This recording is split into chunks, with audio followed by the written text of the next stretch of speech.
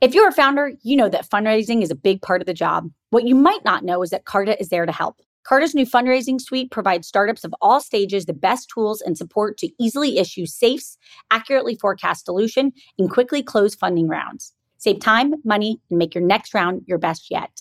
To learn more or to get started, go to carta.com/fundraise. That's carta.com/fundraise.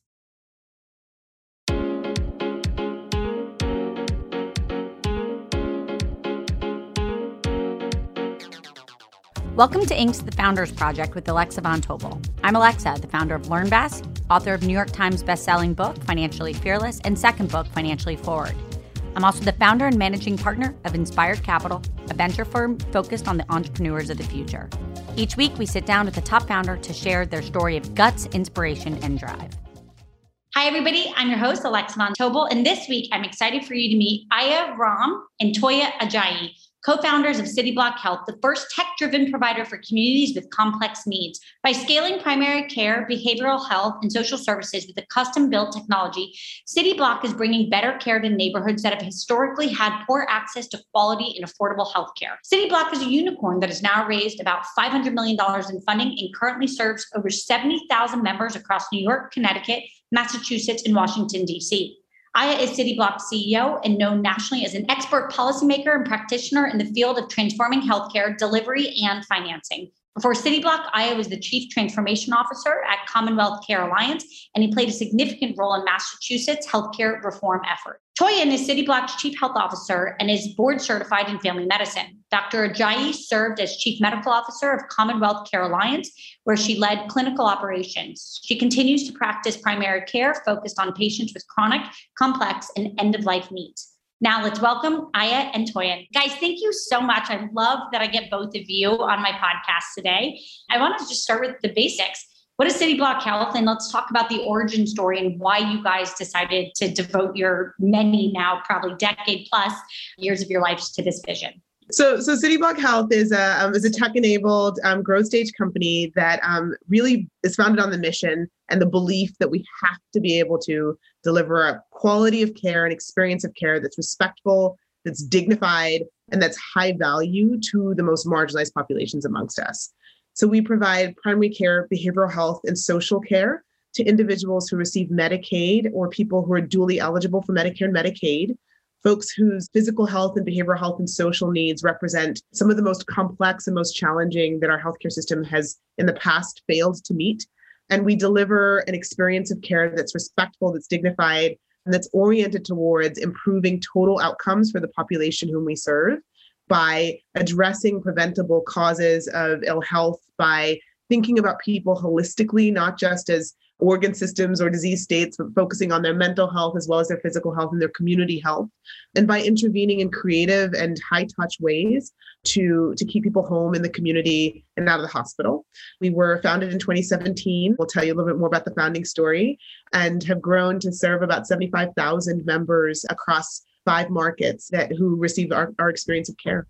Which is so amazing. I want to actually go back. So you both met in Boston working for the Commonwealth Care Alliance. Tell us a little bit about that founding story and how you guys decided to embark upon this story together. Sure. So Toya and I met when I worked for the Commonwealth of Massachusetts, not to be confused with Commonwealth Care Alliance. I worked for the state. I was a regulator, and this lady came into my office one day wanting to have waivers from some of our regulations that limited how emergency medical technicians, EMTs, and paramedics could treat people. And I went into this meeting fully prepared to do what I was supposed to do, which is say, no, these regs are in place to keep people safe and what have you. And I walked out saying, whatever that lady wants, I got to figure out how to build it. Because she had this, at the time, fairly radical idea, which is, why do EMTs and paramedics who are well-qualified clinical care providers have to take people to the hospital every time they see them? And one of the many, ill-kept secrets of healthcare is that EMS, emergency medical services, is paid to transport people. And so you go to see somebody in their house and you take them to the hospital and you get paid. You go to somebody's house, you take them to the hospital, you get paid. And Toyin, who is running this incredible organization, Commonwealth Care Alliance, said, well, but wait a minute, we're the health insurer. We pay them. Our members don't want to go to the hospital.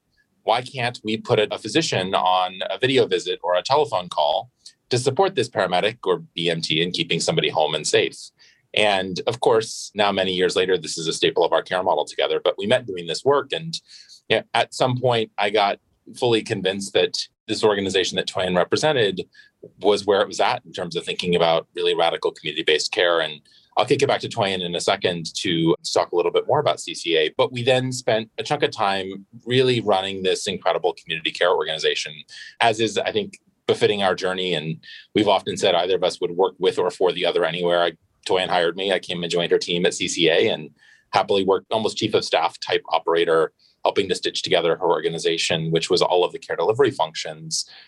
But as we looked across the 25 or so thousand members at the time that we served, and we looked at the millions of folks across the country, we ended up kind of devolving, I would say, unfortunately, but to a place where every Friday afternoon at the end of the day, we would start these conversations about what would it look like to do this at scale. And it's sort of a Boston Mafia building companies in healthcare right now. Rishika Fernandopoul at Iora, and Sachin Jain had just gone to CareMore.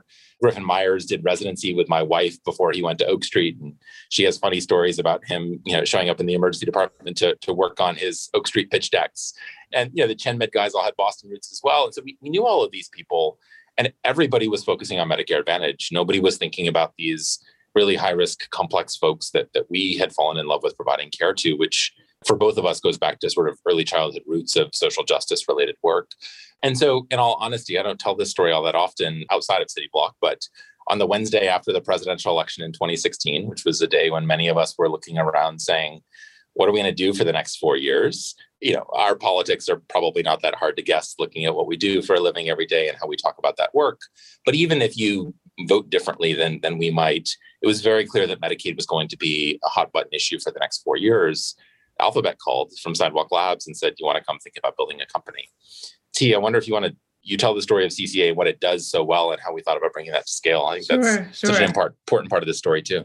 For me, the work at CCA is so important to our origin story because it was a really important evolution in my own personal journey as a physician, trying to just do the right thing by the patients that I served. So I'm a family doc. I trained in primary care. I'm committed to improving outcomes and building real relationships that move the needle for people who the healthcare system leaves behind. And I just started to experience the real guts of why our system has such poor outcomes, why we spend more than any other, advanced westernized nation on healthcare per capita and get far worse results. And it was all tied to the way that we pay for healthcare and the way that we think about incentivizing the right type of care and the right type of interventions. It was all broken. And I could see myself as a primary care doc who really, really loves taking care of people who need more from the healthcare system, need more than a 10-minute doctor's office visit twice a year, need more than an emergency room visit when they run out of their asthma medications. They need somebody to actually understand what's going on for them. And I just saw that if I continued to do the work I was doing in a safety net hospital, albeit with the right intentions, I was going to fail for myself and my personal mission, as well as the patients I was serving. And so, being at Commonwealth Care Alliance, which is a payer organization, it's a health insurer, focuses on people who are duly eligible for Medicare and Medicaid, where they really think about the role of health insurance as basically an opportunity to invest the total dollar, the premium that they have from Medicare and from the federal government in paying for healthcare that's actually going to move the needle. And so for the first time as a young doctor, I had this opportunity to say, wait a second, if it makes sense for keeping my patients safe in the community and in their homes, we can make an investment. We can pay more for primary care. We can pay more for community-based services. We can fund engagement and relationships. We can do home visits and home care, not because the billing code makes sense and it pays as much as that neurosurgical procedure, but because it's the right thing to do for the patient. And at the end of the day, we can actually save money. And so having spent, 4 years at Commonwealth Care Alliance, some of that time with Aya, getting to really get into the guts of the data, seeing that actually this theory was playing out, that it is possible to do right by patients. It's possible to really, really invest in community-based care and drive outcomes that result in lower spend in the healthcare system.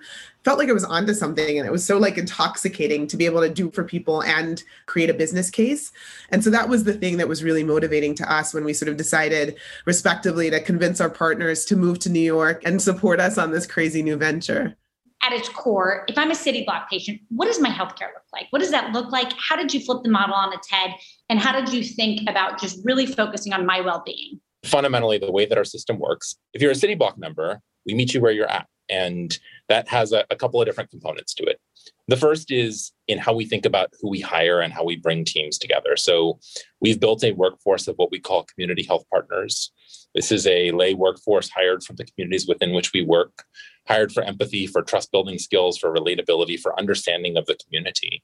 And we actually empaneled those folks. Those folks are at the center of our care team. And so our members build longitudinal relationships with our community health partners, who then are surrounded by an integrated care experience of primary care providers, NPs and physicians, behavioral health clinicians, social workers, substance abuse counselors, nutritionists, pharmacists, the other sort of ancillary care team members that you might want to be able to draw upon, as well as an array of both in-home and virtually deployed urgent escalation services. So if you're one of our members and you get sick, we'll send a paramedic to your house within an hour or so and provide care to you along with your existing care team to be able to ensure that you stay home and safe. All of that starts and ends with asking you what you want, asking you how you want to engage with us, and helping you to understand that we are here no matter what it is. We want to be our members' first call when they're getting an eviction notice, when they get fired from their job, when they're worried about being safe at home because their partner is unkind to them physically or emotionally, but also when they have chest pain and when they have sequela of hypertension and when they're feeling dizzy and when they're feeling stressed. All of those things are part of their experience of living in the complex ecosystem that is this world that we've built in American society that is erecting a sort of rebar enforced concrete barriers to accessing effective both social and medical care experiences. And so we want to be their guide, their Sherpa, their shepherd, and their partner in walking through that. You're serving some of the most underprivileged, underserved part of populations in major cities, which is pretty profound. And you had to redesign everything from the get-go. And I think one of the things that I at least really attached to when learning more was you also support patients with housing and transportation because that is critical. Talk just a little bit about how you thought about reinventing those services. Can you give us a little bit more of how you really remodeled the system? Yeah, I mean, I think so much of what we do is actually about execution, just as much as it is about ideation. So we often this is not rocket science. We all know that our day-to-day well-being is deeply, deeply tied not only to how our kidneys and our heart are functioning, but also to what we had for breakfast, who we spent time with, how our mental health is faring, what's going on in our social domains. And so that is we know that. We also know from talking to our members that there's some just fundamental logistic challenges that are predominant in communities that have been marginalized and underserved. We know that access to transportation to get to places that the healthcare system requires you to get to in order to access it is a challenge. We know that when you don't have a lot of money to spend and you have to make a decision between food and the copay for your medication, that you may choose food. And that would make sense. We know that when you are struggling with the cognitive burden of poverty, so trying to make ends meet with only a few dollars in your pocket, and you don't know where you're going to sleep at night, the last thing you're thinking about is whether your high blood sugar today is going to result in a heart attack 5 years from now. That all makes sense to us. And so if we're truly as a healthcare system, supposedly actually focusing on getting people healthier, then we can't just know those things and look away. We actually have to address them. And what we realize is that it is in many instances immensely powerful, disproportionately powerful to a person's well-being when we address their social needs and their social capabilities, more so than prescribing more insulin to the person who has diabetes and whose blood sugars are poorly controlled, but doesn't have a refrigerator to put in. It doesn't matter if you prescribe more medications. Really what they need is food and a safe place to sleep. And so the way that we've organized our company and our model has been around first ask the question, understand what's going on, and then do your darndest to solve the problem. And that often requires creative solutioning. It requires partnering with community-based organizations, and it requires operations and logistical management so that we can actually close the loop and do the thing we said we're going to do. Because remember, we've got to do this on the chassis of a trustworthy and a trusted system. For us, it's partnerships. And it's also where necessary and where high value, leaning in ourselves and delivering social services. We provide food to people. We provide respite housing for folks who are in housing crisis. And we also partner with organizations within our communities that provide long-term solutions to social needs. And we find that the impact on outcomes is tremendous. Amazing. You have shared what I thought was pretty fascinating, the jarring stat that zip codes are better predictors of health outcomes than biology. Why did you guys decide to start in Brooklyn, and how have you thought about expanding into new zip codes? And just tell us a little bit of more what you mean by that stat. Zip codes are more predictive of one's health outcomes, as being a massive predictor of one's health outcomes is well known. And it's also a really interesting proxy. It's a proxy for your access to education, for your access to social goods and services. It's a proxy for income. It's certainly a proxy for your exposure to racism. And all of that tells us, again, that your lived experience, the places where people live, where they work, where they sleep, is just as important to their well-being as the clinical interventions that one could provide. And so for us, what that means is that we've started in communities that have been historically underserved by healthcare. We start in communities where there are significant proportions of individuals who have unmet physical health and behavioral health needs. And we've started in communities where the traditional healthcare system has failed to make a case for doing exactly the work that we've been trying to do. Toy, I would love to just dive into some of the results. You guys have achieved some truly amazing results around reducing ER visits and inpatient hospital stays. How do you guys think about measuring that impact, and kind of what is your North Star? How have you guys thought about what's important to measure? Yeah, no, it's a great question. Thank you. So our North Star is exactly what I described. It's finding that incredibly satisfying spot where we can deliver care to people with an experience that they value in a way that makes them feel good and seen and respected, where we can address gaps and opportunities, and where we can, by doing so, keep them out of the hospital and reduce hospitalizations, which, as we know, are the major driver of spend in the healthcare system. It's that $10,000 hospitalization that didn't need to happen if the person had had food and a home visit from a primary care doctor to make sure that they could take their medications. When you look at the highest risk individuals, you look at the people with the most complex needs, they very frequently are the people that don't have meaningful relationships in primary care, haven't been engaged meaningfully by the health system. And so finding folks, and we are really proud, we're at 1 year of managing or caring for a population, we typically have engaged about 70% of that population, and we're touching them with a frequency of services across a multidisciplinary team that is orders of magnitude greater than what they would have had before. The next sort of key lever in our value chain is like, can we deliver an experience of care that is compelling and valuable and valued to the people we serve? And there we use the Net Promoter Score as a proxy measure of that. And we've consistently seen Net Promoter Scores in the high 80s and low 90s, which again is unheard of in healthcare, truly. And it's across all of our segments of the population, across a really, really hard to reach population of folks who have lots of reasons to be mistrustful of the healthcare system. And then we start to look for, are we closing gaps? Are we deploying our care teams and our social care teams with such precision and value that we're driving down hospitalizations?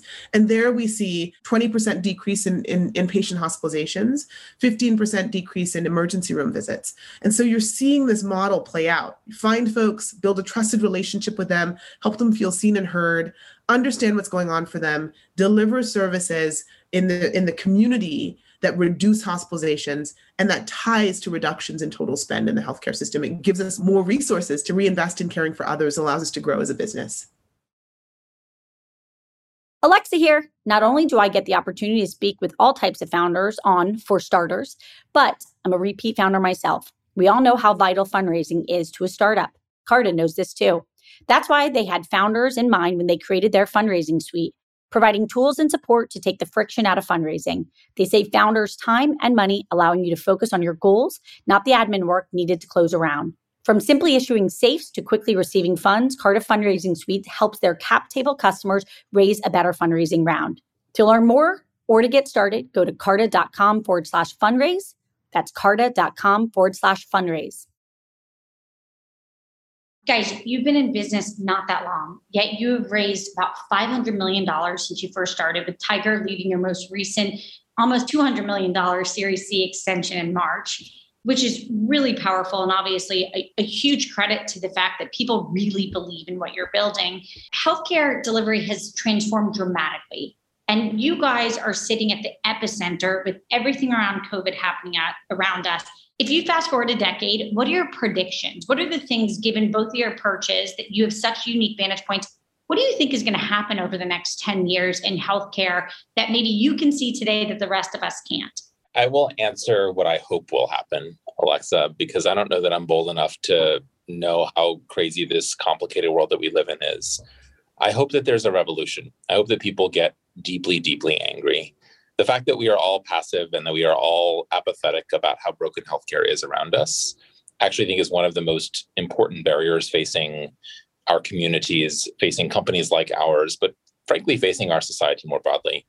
We as a country spend, if you add in all of the social services, a third of the dollars in this country on this sector, and we do not create value. And we over and over and over again produce analyses and reports and studies, and we demonstrate the same damn thing over and over and over again, which is that this thing doesn't create value at a systems level, contrasted with any other modern and any other developed and some other developing countries' healthcare systems. And we also have modern medicine, and we also have wonderful institutions that if you get very, very sick are important to have there. But we need to burn it all down because the way that we deliver services in this country is fundamentally broken. And so I think over the next 10 years, we're going to go through a period probably of a lot of anger. I hope we go through a period of a lot of anger. I hope that coming out of COVID times, we realize that while our healthcare system was there for some of us, it failed many, many more. And it failed us on a disparate basis. That is, the disparities in how it failed us were deeply inequitable this year. For those of us who've spent our life doing this work, that there are disparities in health outcomes was not new. But in 2020, one of the bright spots is that we discovered health inequities as a society. And so the question is, do we give a shit? Do we actually care? And if we do, we'll get really angry and we will start to tear the system down, such that in 10 years, the system doesn't ask for an insurance card first. It doesn't ask you what your means to pay is first. It doesn't ask you to be the self-reporter of all of the prior visits that you've had in the system, but that we've interwoven the expectations that we would have in any other modern consumer service, such that the system meets you where you are, it understands who you are, and it treats you with the respect and dignity that you deserve in the most intimate of moments in your life. And so that experience is really clear. I'm pretty cynical. I think that the extent to which we allow the system to self-perpetuate its bullshit is really, really problematic, and we have to tear it down. And also the optimism that I have comes from the fact that when we started to do this 4 years ago, there were a handful of companies, kind of legendary companies in our space that we were able to point to and say, there's a path that these handful of companies, Iora, Oak Street, CareMore, a few others had sort of started to forge. But it was just the beginning. I hear about a new company literally every day. I was laughing. One of the weekly blogs that I read is from this guy, Kevin O'Leary in healthcare, who publishes a Sunday newsletter. And I literally don't know who half the companies are at this point that are advertising jobs in his little list. And that's actually really exciting to me because, for the two of us, we'd actually never worked. We laugh about the fact that we'd actually never worked for a for-profit entity before this, for a tax-paying entity before this. Right now, government hasn't figured out how to drive the sustainable solutions here. We need government to play a different role, and I'm confident we'll see more of that over the next 4 years. But the innovation industry has to focus its attention on this, and we're seeing a lot of movement there that gives me great excitement. Toyin, and I'm going to come back to one thing. I read this amazing story about you seeing a patient in a community health center in Boston who hadn't seen a doctor in 30 years, and you decided last minute to do 2 additional tests and found that she had 2 types of cancer, but was too scared to even share her symptoms with the doctor. And I think one of the things that many of us listeners, and myself included, we almost take for granted just the fact that most people don't even get to see a doctor and trust a doctor. And that's a pretty profound way for you to bring that experience, again, as a physician to work now as a founder. How has just those things that you've lived through changed the way that you think about your mission? Yeah, it's at the root of it for me. The stories of the patients that I've cared for and I continue to care for, their journey, their experiences are at the forefront of certainly my set of motivations, but honestly at the forefront of how we build. I think that's one of the things as we think about technology and the role that technology plays at CityBlock, the ability to take the experiences of our end users and turn them into real research that we can then use to inform the way we build has been really critical, because ultimately it's about changing the circumstances every step of the journey for that patient. I want every step of the journey for another doctor like me who has the chance to sit in front of a person who hasn't seen a doctor for 30 years, to build their trust, to engage them, to build a relationship with them, to understand what's going on for them, and then to be able to follow through over time. That's what we're building for. We're building for like an alternate reality. And that requires that those stories and those journeys be our guide as we seek to put the tools together to change outcomes. What are your hacks for staying sane? Is it sleep? Is it running? Is it something else? But what have you guys learned about yourselves that you want to pay it forward to other founders that help you keep your train on the tracks? And Aya, you go first. I think if anything, probably it's me less about sort of hacks and tricks. And, we've got 2 little kids and a business. Life is very full. One thing that Toyin and I both really intentionally internalized that I've carried with me about 1.5 years into this is that this is the stuff of a chapter of our lives. And it's a really important chapter that we care a hell of a lot about. And also, we will make mistakes every day. And so I laugh, actually, to me, it comes down to, can you laugh at yourself? And can you laugh at your mistakes? And can you learn a lesson and move on to the next? And I think really adopting that mentality of not, am I going to make a mistake today, but how big a mistake am I going to make today? And what am I going to learn from it? Is a really important part of staying sane and building. For me, I'm like, I will make a mistake. I hope to not repeat them. That to me is success. But I do have a lot of structure and routine in my day-to-day life. It's helped me a lot. It's one of the things that helped me get through just how stressful COVID was. And so running and sleep, those are my things. And I will stand by that for the long haul. I like it. We're about to wrap. We're going to run through a very quick fire round. I'm going to actually name who answers the question, and you just tell me the first thing that comes to your head. So first up, we're going to go to Aya. What gets you out of bed every morning? Our 80-pound, 7-month-old puppy licking my face pretty typically. Amazing.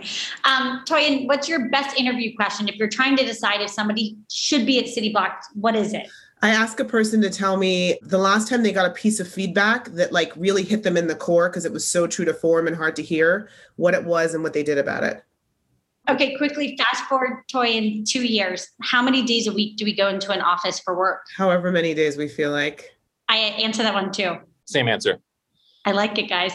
Okay, last thing, you each get to answer. Other than Cityblock, one other startup that is in the healthcare system early that you love because you think it could be profound. So pay it forward to any other startup of any flavor that you've heard of. It can be any ounce of innovation that's happening in healthcare that you guys both are really optimistic about.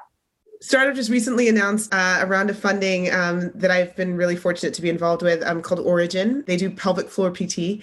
And I love this startup because they're tackling this massive problem industry that no one talks about because it's about women around pelvic floor disorders and physical health needs for women, particularly postpartum women. And I'm just delighted in general to see more and more companies focusing in on women's health. I hate the term femtech.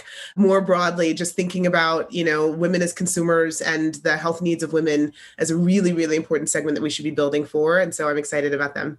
Aya, off to you.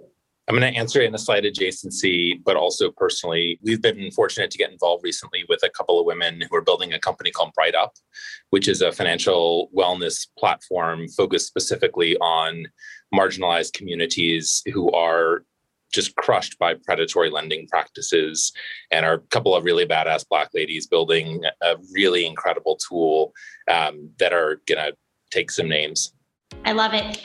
First of all, guys, I just want to quickly, sincerely say, not only thank you so much for joining me today, but thank you so much for building what you're building. Everybody out there, if you haven't already learned more about Cityblock, head to cityblock.com and you can join us here next week for Ink the Founders Project with Alexa Von Tobel and Aya and Toyin. On a really sincere note, you are some of the most mission-driven founders, and you can feel it when you talk to you guys. And it's just been such an honor to have you here today, and I'm rooting for you completely. Thank you so much. Thanks for having us.